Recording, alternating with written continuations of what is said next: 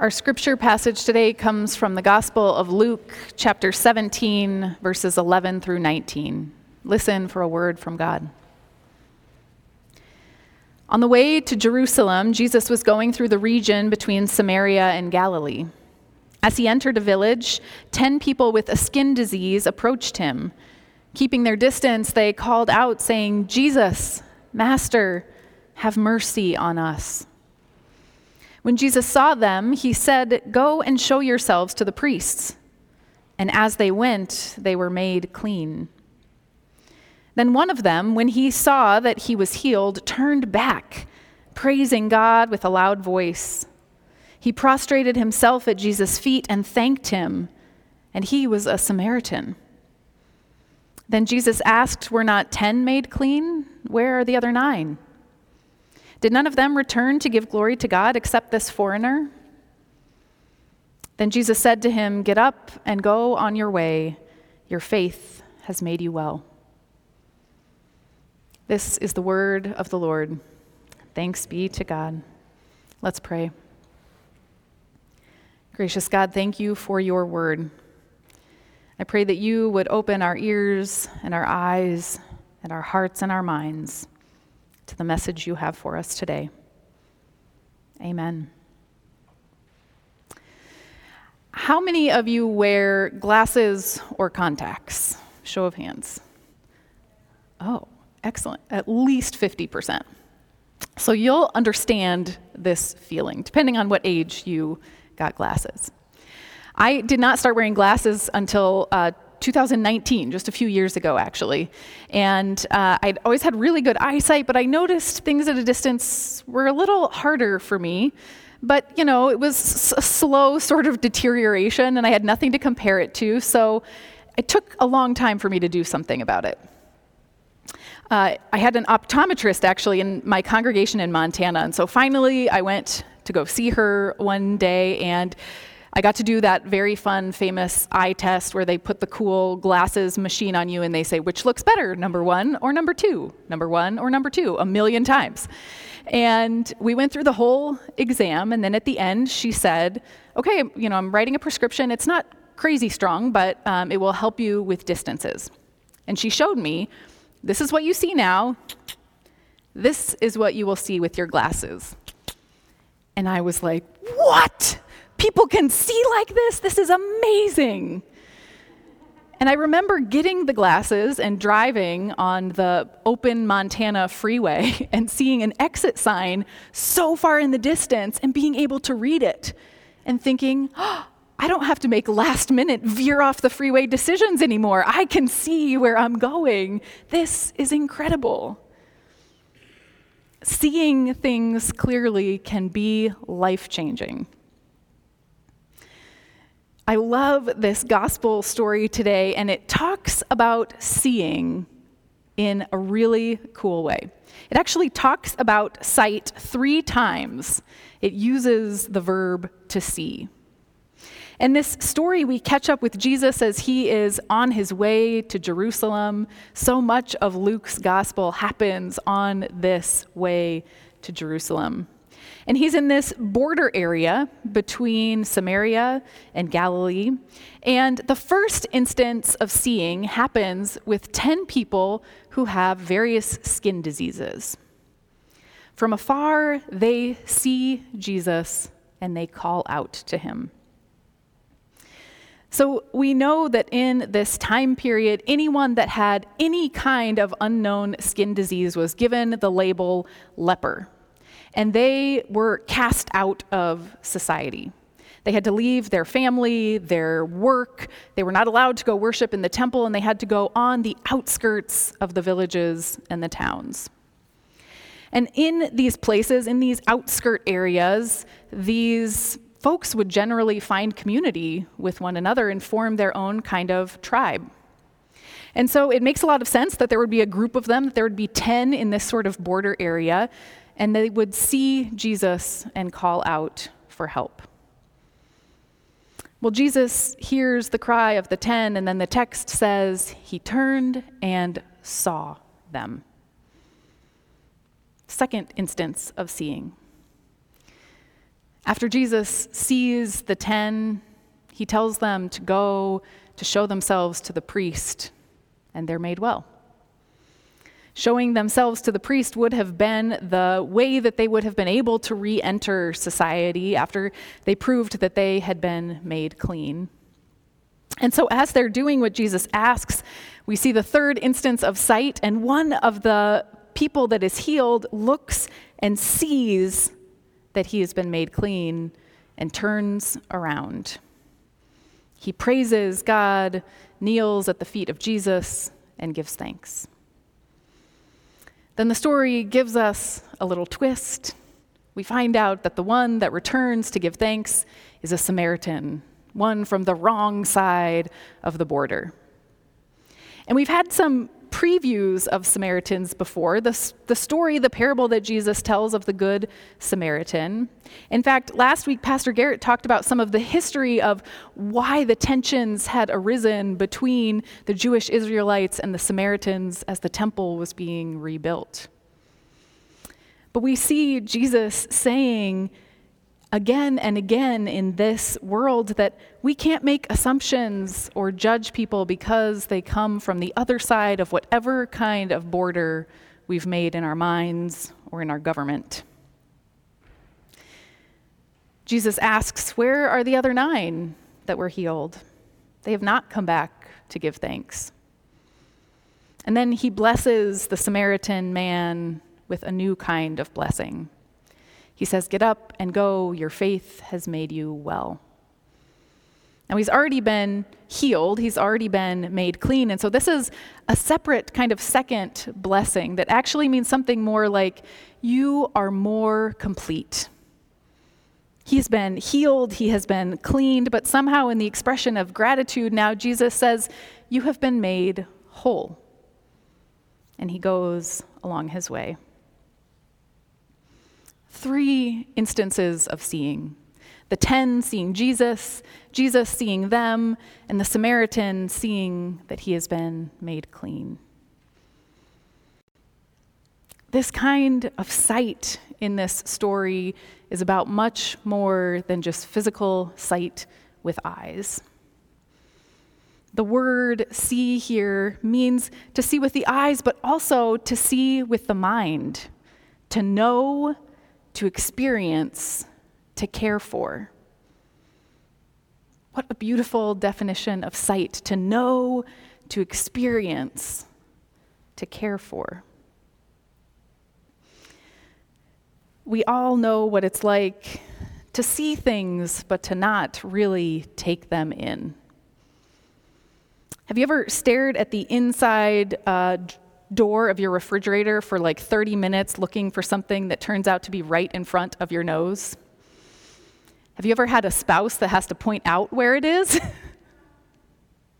Have you ever been in a really intense conversation with someone and realized you never looked in their eyeballs? Have you ever been outside and had someone say, "Wow, what a beautiful sunset"? And it's like you wake up to it for the first time, even though you were right there too. Deep sight, the kind of sight that involves our minds, that involves knowing and experiencing and caring, is about much more than just visually taking something in. It's an extraordinary kind of sight. The movie Avatar tells a story about a group of people called the Na'vi living on a planet, Pandora. And the Na'vi have this saying that is tradition in their culture, that when they greet someone, they use this phrase. They say, "I see you." They don't say, "Hi, how are you?" They say, "I see you." How beautiful is that? Can you imagine walking along the Riverwalk down here and passing someone and saying, "I see you"? It's powerful. They use another version of this phrase in the movie also for an expression of deep love. When they are connecting with another soul so intentionally, they say, "I see you." And it's like a spiritual kind of seeing. It's something a little more like, I comprehend you, I understand you, and I want to be with you. I see you. We all long to be seen, not just physically seen, but to be really seen and understood. And instead, we are in the midst of what has been called an epidemic of loneliness by the United States Surgeon General. And did you know that diagnosis, the epidemic of loneliness, was given to the United States before the pandemic even started? Think about how much worse it is now. An epidemic of loneliness. More than 1 in 5 Americans say that they are always or often lonely. A New York Times article last spring talked about the physical health implications of being lonely. It impacts not just our emotional state, but our heart and our brain and our bodies in more ways than we would like to imagine. We humans are biologically wired to be in relationship. Our survival depends on it, but without meaningful connections, our brains begin to see people as threats, and we isolate ourselves, and then we have emotional and physical ailments because of it.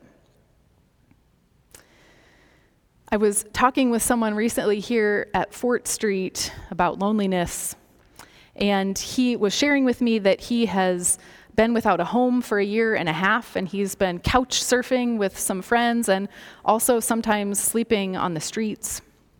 And he said, moving around and carrying all my things with me is really hard, but the worst part is that I feel invisible. I feel invisible all of a sudden. No one looks into my eyes when they pass me. No one says hello. He said, I even long for small talk. I just want someone to talk about the weather, anything.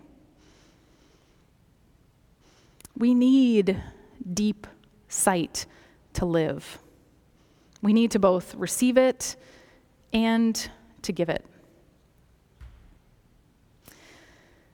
The kind of seeing that we read about in the gospel story reveals a deep kind of understanding sight.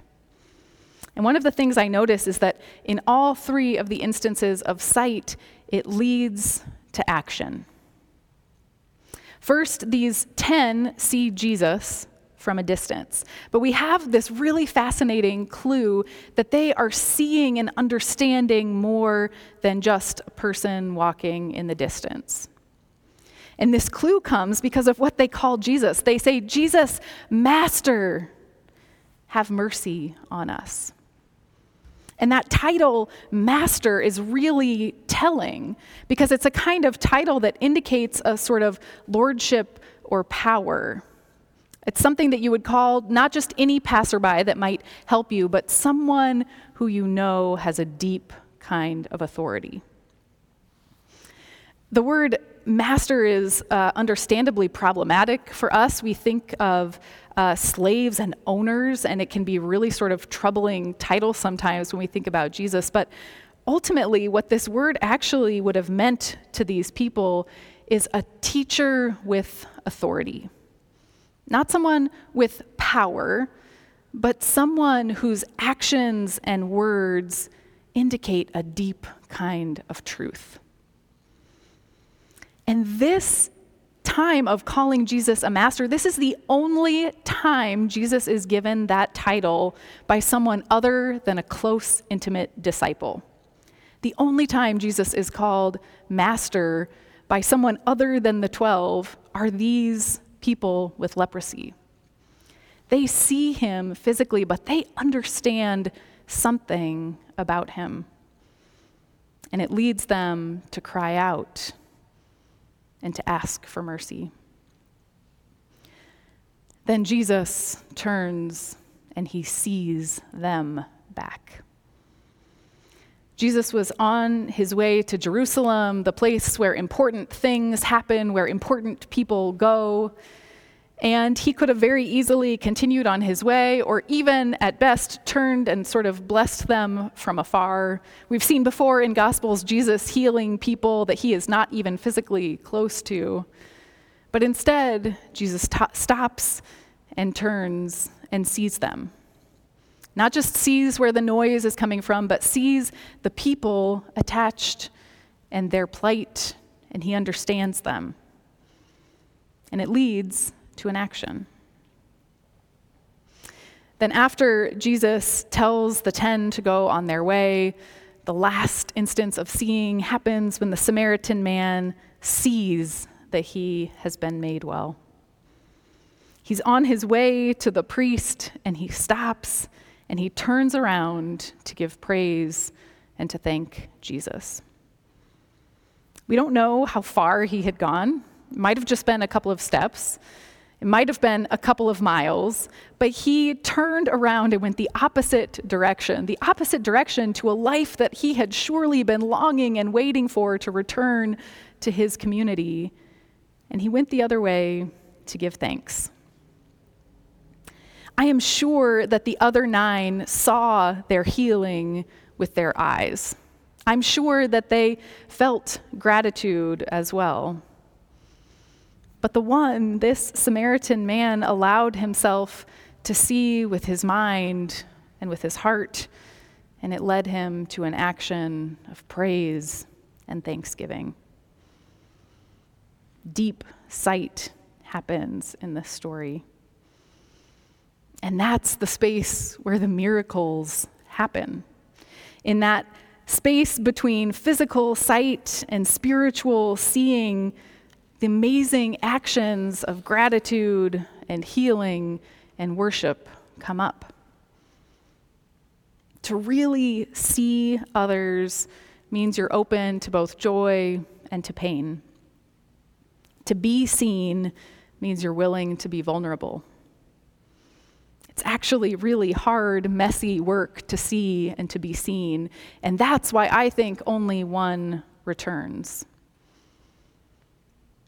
It's a calling for us as a church to deeply see and be seen, one another and the world around us.